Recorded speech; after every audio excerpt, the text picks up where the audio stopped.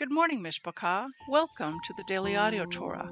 I'm Laura Densmore, your host, and I'm so glad you're joining in with me today. Journey with me through the entire Bible in 1 year, focusing on the biblical calendar, the Sabbath, the feasts, and the Torah reading cycle. In this broadcast, you will be listening to 2 days of readings from the Scriptures. If you would like to listen every day, just go to dailyaudiotorah.com and listen in. We have many voices, interpretations, and points of view out there, but there is nothing like listening to the crystal clean, pure Word of God in your life. It is living water for your spirit. As it is written in Romans 10:17, so then faith comes by hearing, and hearing by the Word of God. Now let's continue our journey through the entire Bible in 1 year.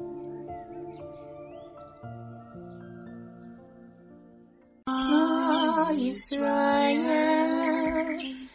Adonai, Eloheinu, Adonai, Echad, Baruch Shem Kevod, Malkuto, Leolam.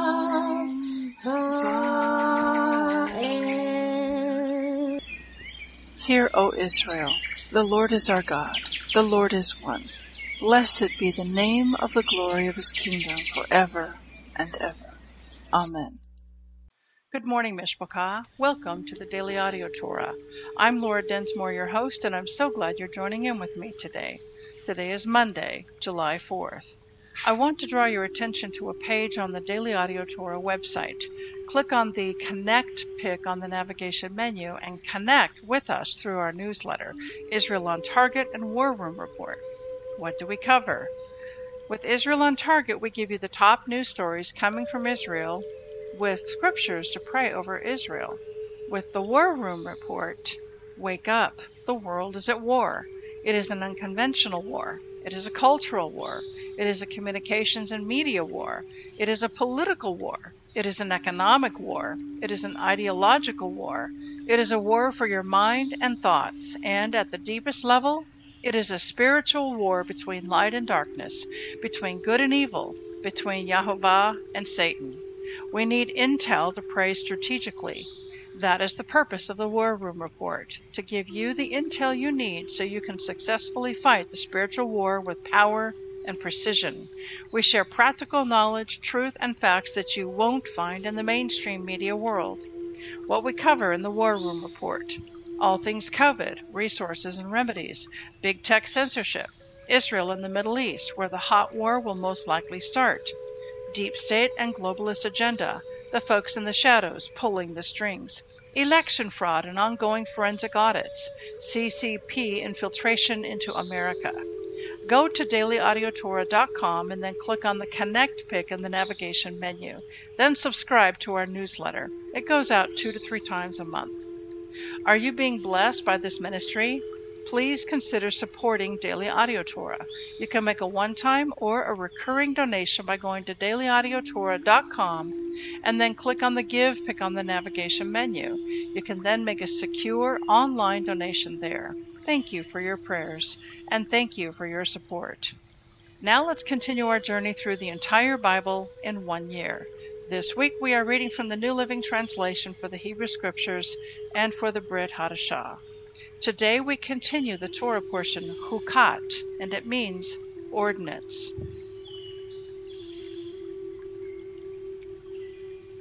Numbers 19:15-22. This is the ritual.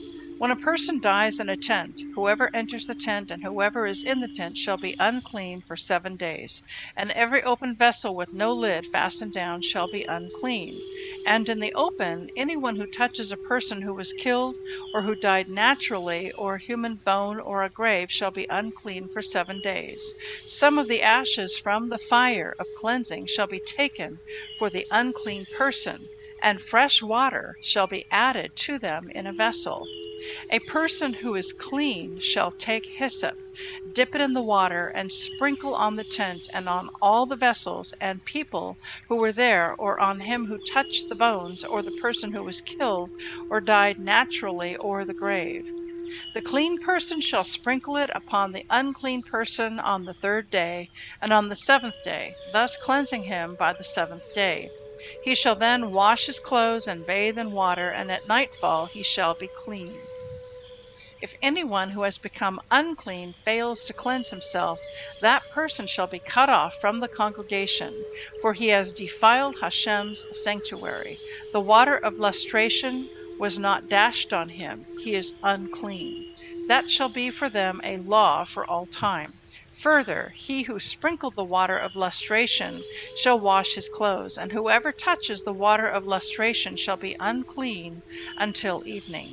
Whatever that unclean person touches shall be unclean, and the person who touches him shall be unclean until evening.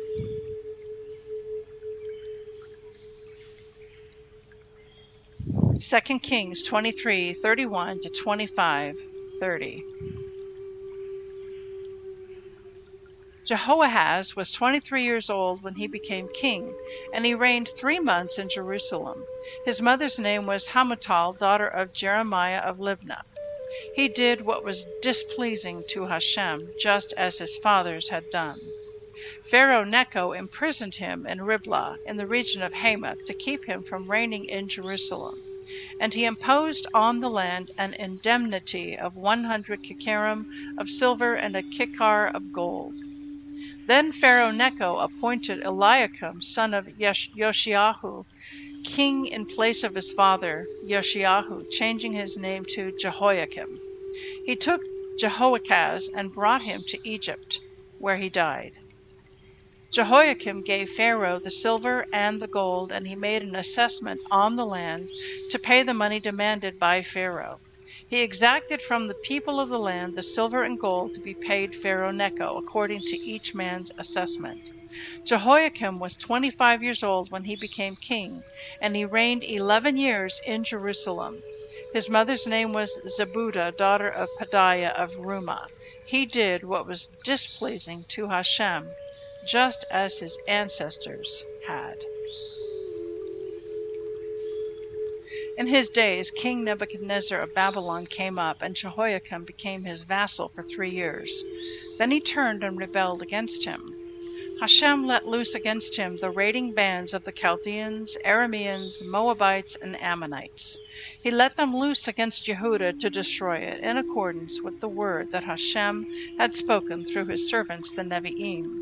All this befell Yehudah at the command of Hashem, who banished them from his presence because of all the sins that Manasseh had committed, and also because of the blood of the innocent that he shed.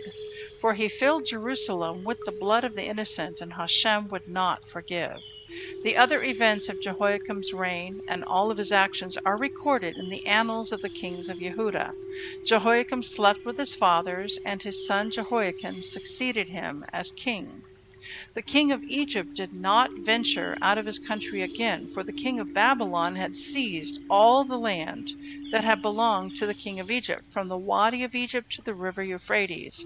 Jehoiakim was 18 years old when he became king, and he reigned 3 months in Jerusalem. His mother's name was Nehushta, daughter of Elnathan of Jerusalem. He did what was displeasing to Hashem, just as his father had done. At that time, the troops of King Nebuchadnezzar of Babylon marched against Jerusalem, and the city came under siege. King Nebuchadnezzar of Babylon advanced against the city while his troops were besieging it. Thereupon King Jehoiakim of Yehudah, along with his mother and his courtiers, commanders, and officers, surrendered to the king of Babylon. The king of Babylon took him captive in the 8th year of his reign. He carried off from Jerusalem all the treasures of the house of Hashem and the treasures of the royal palace. He stripped off all the golden decorations in the temple of Hashem, which King Solomon of Israel had made, as Hashem had warned. He exiled all of Jerusalem, all the commanders and all the warriors, 10,000 exiles, as well as all the craftsmen and smiths. Only the poorest people in the land were left. He deported Jehoiakim to Babylon, and the king's wives and officers and the notables of the land were brought as exiles from Jerusalem to Babylon. All the able men, to the number of 7,000, all of them warriors trained for battle, and 1,000 craftsmen and smiths were brought to Babylon as exiles by the king of Babylon. And the king of Babylon appointed Mattaniah, Jehoiakim's uncle, king in his place, changing his name to Zedekiah. Zedekiah was 21 years old when he became king, and he reigned 11 years in Jerusalem. His mother's name was Hamutal, daughter of Jeremiah of Libnah. He did what was displeasing to Hashem, just as Jehoiakim had done. Indeed, Jerusalem and Yehudah were a cause of anger for Hashem, so that he cast them out of his presence. Zedekiah rebelled against the king of Babylon. And in the 9th year of his reign, on the 10th day of the 10th month, Nebuchadnezzar moved against Jerusalem with his whole army. He besieged it, and they built towers against it all around. The city continued in a state of siege until the 11th year of King Zedekiah. By the 9th day of the 4th month, the famine had become acute in the city. There was no food left for the common people. Then the wall of the city was breached. All the soldiers left the city by night through the gate between the double walls, which is near the king's garden. The Chaldeans were all around the city, and the king set out for the Arabah. But as the Chaldean troops pursued the king, and they overtook him in the steps of Jericho, as his entire force left him and scattered, they captured the king and brought him before the king of Babylon at Riblah, and they put him on trial. They slaughtered Zedekiah's sons before his eyes, and then Zedekiah's eyes were put out. He was chained in bronze fetters, and he was brought to Babylon. On the 7th day of the 5th month, that was the 19th year of King Nebuchadnezzar of Babylon, Nebuzaradan, the chief of the guards, an officer of the king of Babylon, came to Jerusalem. He burned the house of Hashem, the king's palace, and all the houses of Jerusalem. He burned down the house of every notable person. The entire Chaldean force that was with the chief of the guard tore down the walls of Jerusalem on every side. The remnant of the people that was left in the city, the defectors who had gone over to the king of Babylon, and the remnant of the population were taken into exile by Nebuzaradan, the chief of the guards. But some of the poorest in the land were left by the chief of the guards to be vine dressers and field hands. The Chaldeans broke up the bronze columns of the house of Hashem, the stands, and the bronze tank that was in the house of Hashem, and they carried the bronze away to Babylon. They also took all the pails, scrapers, snuffers, ladles, and all the other bronze vessels used in the service.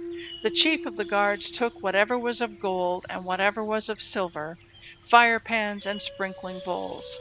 The 2 columns, the 1 tank, and the stands that Solomon provided for the house of Hashem, all these objects contained bronze beyond weighing.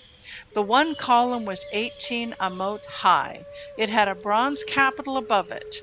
The height of the capital was 3 amot, and there was a meshwork with pomegranates about the capital, all made of bronze. And the like was true of the other column with its meshwork. The chief of the guards also took Sariah, the chief Kohen, Sophoniah, the deputy Kohen, and the 3 guardians of the threshold. And from the city he took a eunuch, who was in command of the soldiers, 5 royal privy counselors who were present in the city, the scribe of the army commander who was in charge of mustering the people of the land, and 60 of the common people who were inside the city. Nebuzaradan, the chief of the guards, took them and brought them to the king of Babylon at Riblah. The king of Babylon had them struck down and put to death at Riblah in the region of Hamath. Thus Yehudah was exiled from its land. King Nebuchadnezzar of Babylon put Gedaliah, son of Ahikam, son of Shaphan, in charge of the people whom he left in the land of Yehudah. When the officers of the troops and their men heard that the king of Babylon had put Gedaliah in charge, they came to Gedaliah at Mitzpah with Ishmael, son of Nethaniah, Yochanan, son of Kareah, Sariah, son of Tanhumeth, the Netophathite, and Jazaniah, son of the Machite, together with their men. Gedaliah reassured them and their men, saying, "Do not be afraid of the servants of the Chaldeans. Stay in the land and serve the king of Babylon, and it will go well with you." In the 7th month, Ishmael, son of Nethaniah, son of Elishama, who was of royal descent, came with 10 men, and they struck down Gedaliah, and he died. They also killed the Judeans and the Chaldeans who were present with him at Mitzpah. And all the people, young and old, and the officers of the troops set out and went to Egypt, because they were afraid of the Chaldeans. In the 37th year of the exile of King Jehoiakim of Jehudah, on the 27th day of the 12th month, King Evil-Merodach of Babylon, in the year he became king, took note of King Jehoiakim of Yehudah and released him from prison. He spoke kindly to him and gave him a throne above those of other kings who were with him in Babylon. His prison garments were removed, and Jehoiakim received regular rations by his favor for the rest of his life. A regular allotment of food was given him at the instance of the king, an allotment for each day, all the days of his life. Acts 22:17 to 23:10.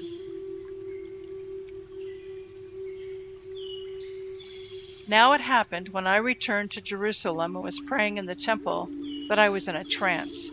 And I saw him saying to me, "Make haste and get out of Jerusalem quickly, for they will not receive your testimony concerning me." So I said, "Lord, they know that in every synagogue I imprisoned and beat those who believe on you. And when the blood of your martyr Stephen was shed, I also was standing by, consenting to his death and guarding the clothes of those who were killing him." And then he said to me, "Depart, for I will send you far from here to the Gentiles." And they listened to him until this word, and then they raised their voices and said, "Away with such a fellow from the earth, for he is not fit to live." Then, as they cried out and tore off their clothes and threw dust into the air, the commander ordered him to be brought into the barracks and said that he should be examined under scourging, so that he might know why they shouted so against him. And as they bound him with thongs, Paul said to the centurion who stood by, "Is it lawful for you to scourge a man who is a Roman and uncondemned?" When the centurion heard that, he went and told the commander, saying, "Take care what you do, for this man is a Roman." And then the commander came and said to him, "Tell me, are you a Roman?" And he said, "Yes." The commander answered, "With a large sum I obtained this citizenship." And Paul said, "But I was born a citizen." Then immediately those who were about to examine him withdrew from him, and the commander was also afraid after he found out that he was a Roman, and because he had bound him. The next day, because he wanted to know for certain why he was accused by the Jews, he released him from his bonds and commanded the chief priests and all their council to appear, and brought Paul down and set him before them. Then Paul, looking earnestly at the council, said, "Men and brethren, I have lived in all good conscience before God until this day." And the high priest Ananias commanded those who stood by him to strike him on the mouth. And then Paul said to him, "God will strike you, you whitewashed wall, for you sit to judge me according to the law, and do you command me to be struck contrary to the law?" And those who stood by said, "Do you revile God's high priest?" And then Paul said, "I did not know, brethren, that he was a high priest, for it is written, 'You shall not speak evil of a ruler of your people.'" But when Paul perceived that one part were Sadducees and the other Pharisees, he cried out in the council, "Men and brethren, I am a Pharisee, the son of a Pharisee. Concerning the hope and resurrection of the dead, I am being judged." And when he had said this, a dissension arose between the Pharisees and the Sadducees, and the assembly was divided. For Sadducees say that there is no resurrection, and no angel or spirit, but the Pharisees confess both. Then there arose a loud outcry, and the scribes of the Pharisees' party arose and protested, saying, "We find no evil in this man, but if a spirit or an angel has spoken to him, let us not fight against God." Now, when there arose a great dissension, the commander, fearing lest Paul might be pulled to pieces by them, commanded the soldiers to go down and take him by force from among them, and bring him into the barracks.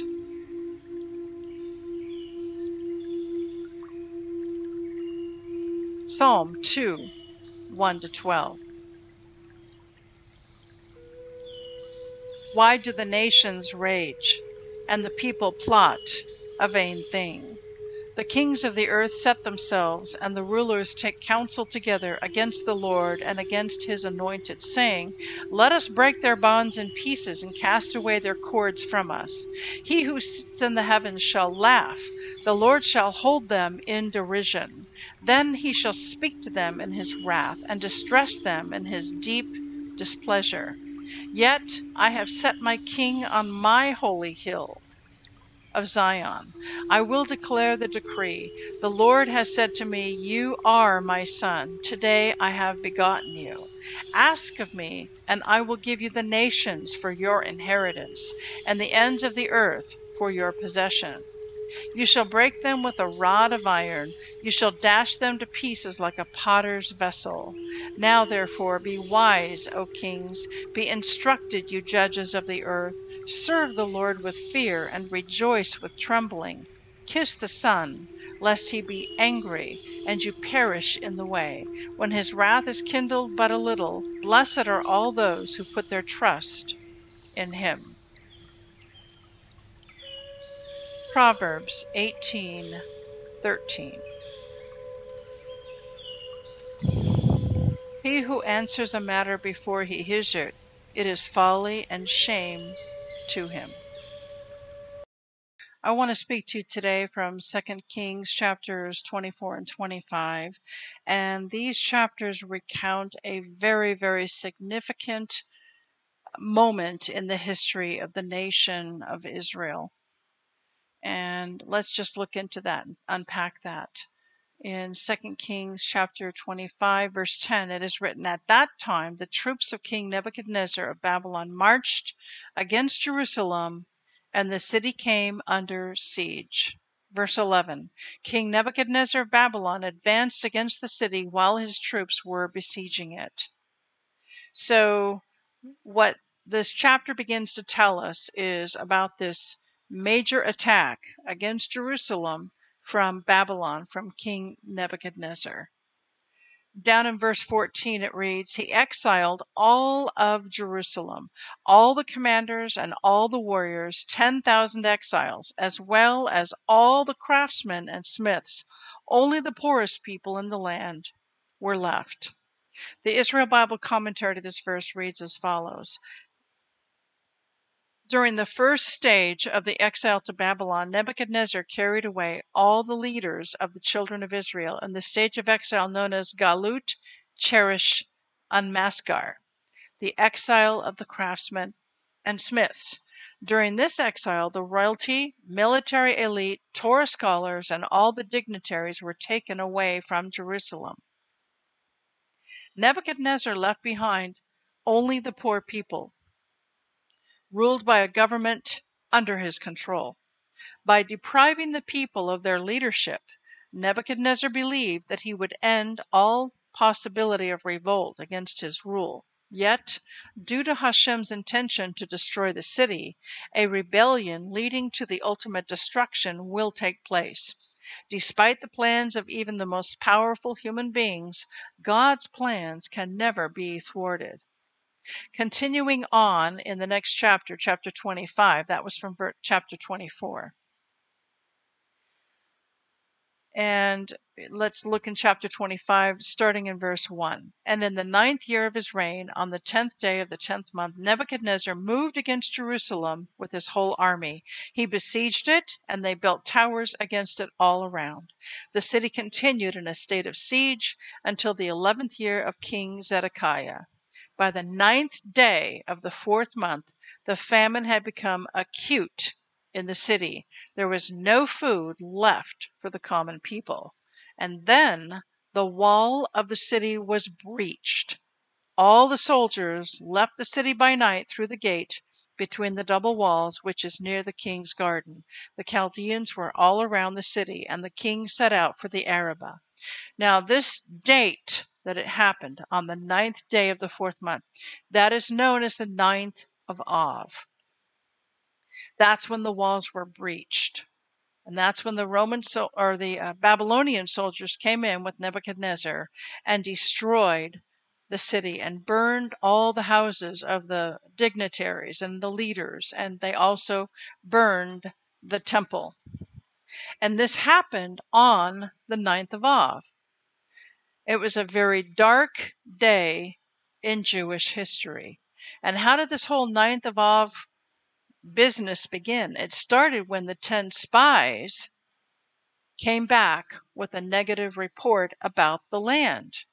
And their negative report spread fear, doubt, and unbelief throughout the camp. And the people rose up against Moses and said, "We cannot take this land. We're like grasshoppers in the eyes of these people, and they're giants." And so because of their fear, doubt, and unbelief, and believing the negative report of these 10 spies, God's consequence and punishment for them was that they were to wander for 40 years in the wilderness, and only their children would go into the promised land. When did that happen? It happened on the 9th of Av. That's where it all started. It started there. So here's another very dark day in Jewish history. The temple was destroyed on the 9th of Av, this first temple, the one built by Solomon. Now later on, hundreds of years later, another temple is built. Herod oversees it. And again, this temple is destroyed by the Roman general Titus. And he breaches the walls and destroys the temple and burns it, not just on any random day, but on the 9th of Av. We are rapidly coming into the 9th of Av for this year. And so it is a day that the Jewish people take that day, and it's a day of mourning, it's a day of fasting, it's a day of remembering all of the painful things that have happened to the Jewish people collectively over the centuries. It was on the 9th of Av that the final solution to the Jewish problem was presented to the leadership, to Hitler, and it was approved. It was on the 9th of Av that Treblinka went live, and they opened up their doors to execute the Jews and to exterminate them. And so it was on the 10th of Av that the Gaza Strip eviction, the forced eviction of the Jewish settlers, it was originally scheduled for the 9th of Av, but they realized, oops, that's not a good day to do that. So they moved it up one day to the 10th of Av. So how is God going to turn this around? He is. He's going to turn it around. And in Zechariah chapter 8, let me just get there. There's a prophecy and a promise that this day of gloom, this day of sorrow, this day of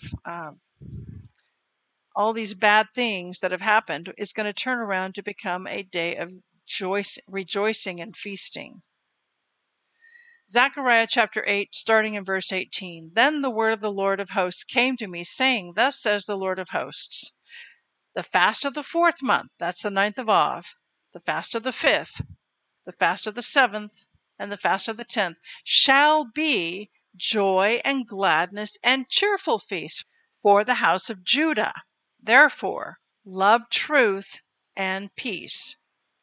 Thus says the Lord of hosts, people shall yet come, inhabitants of many cities.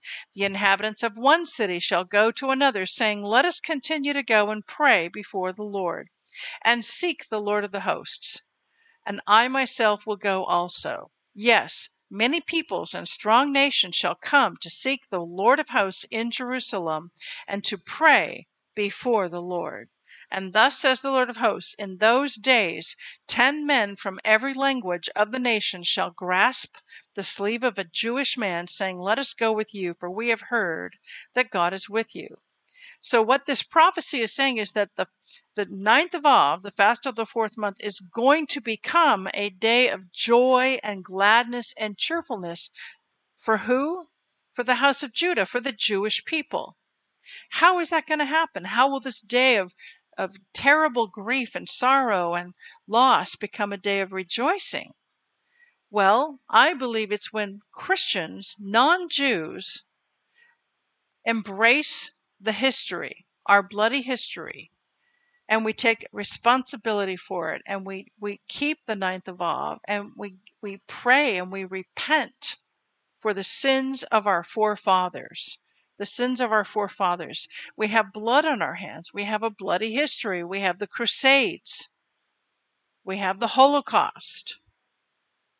We have all of the expulsions.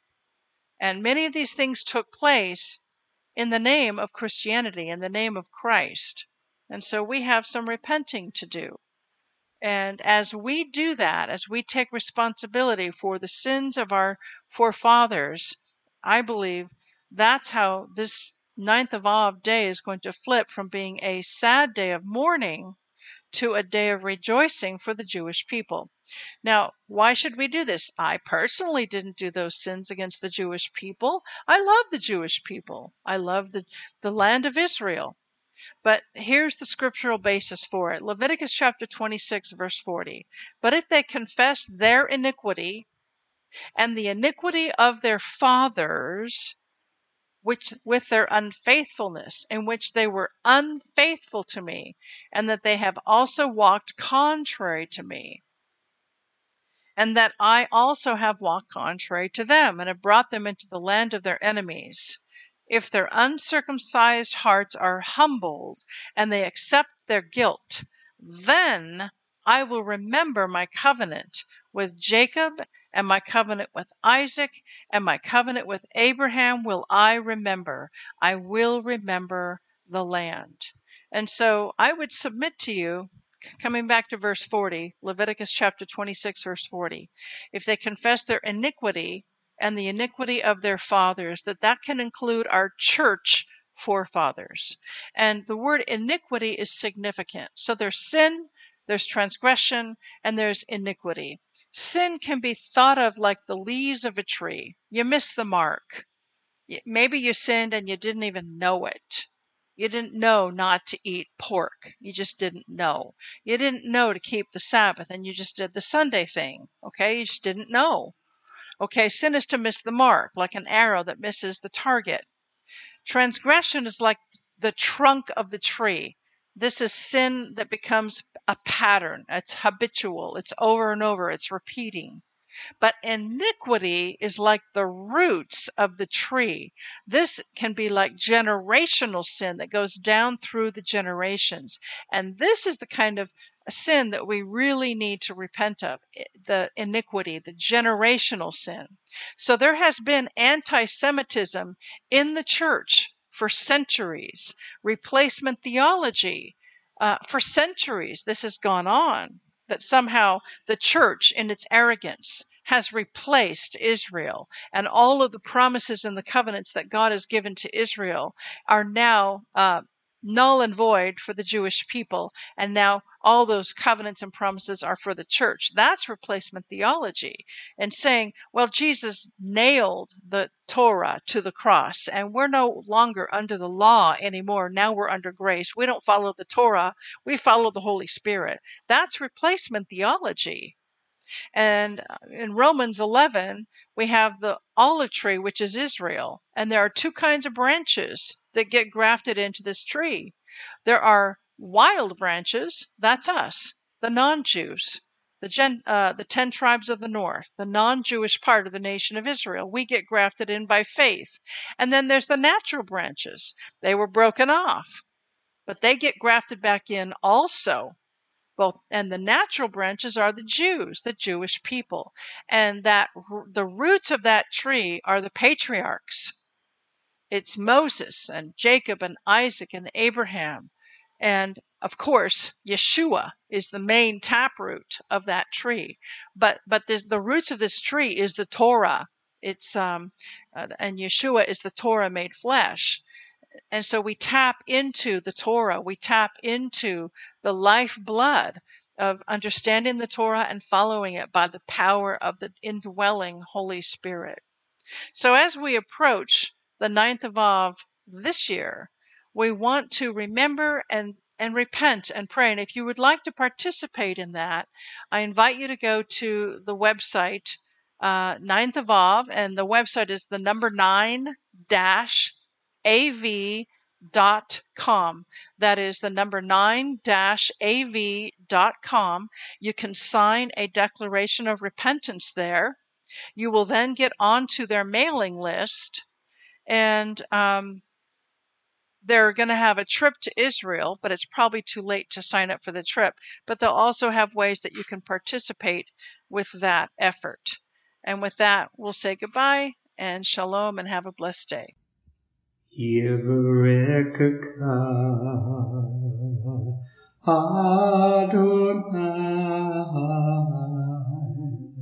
Vish Mareka Yair Adonai Panavilaka Vikuneka Isa Adonai Panav Ileka Vayasem Leka Leka Shalom.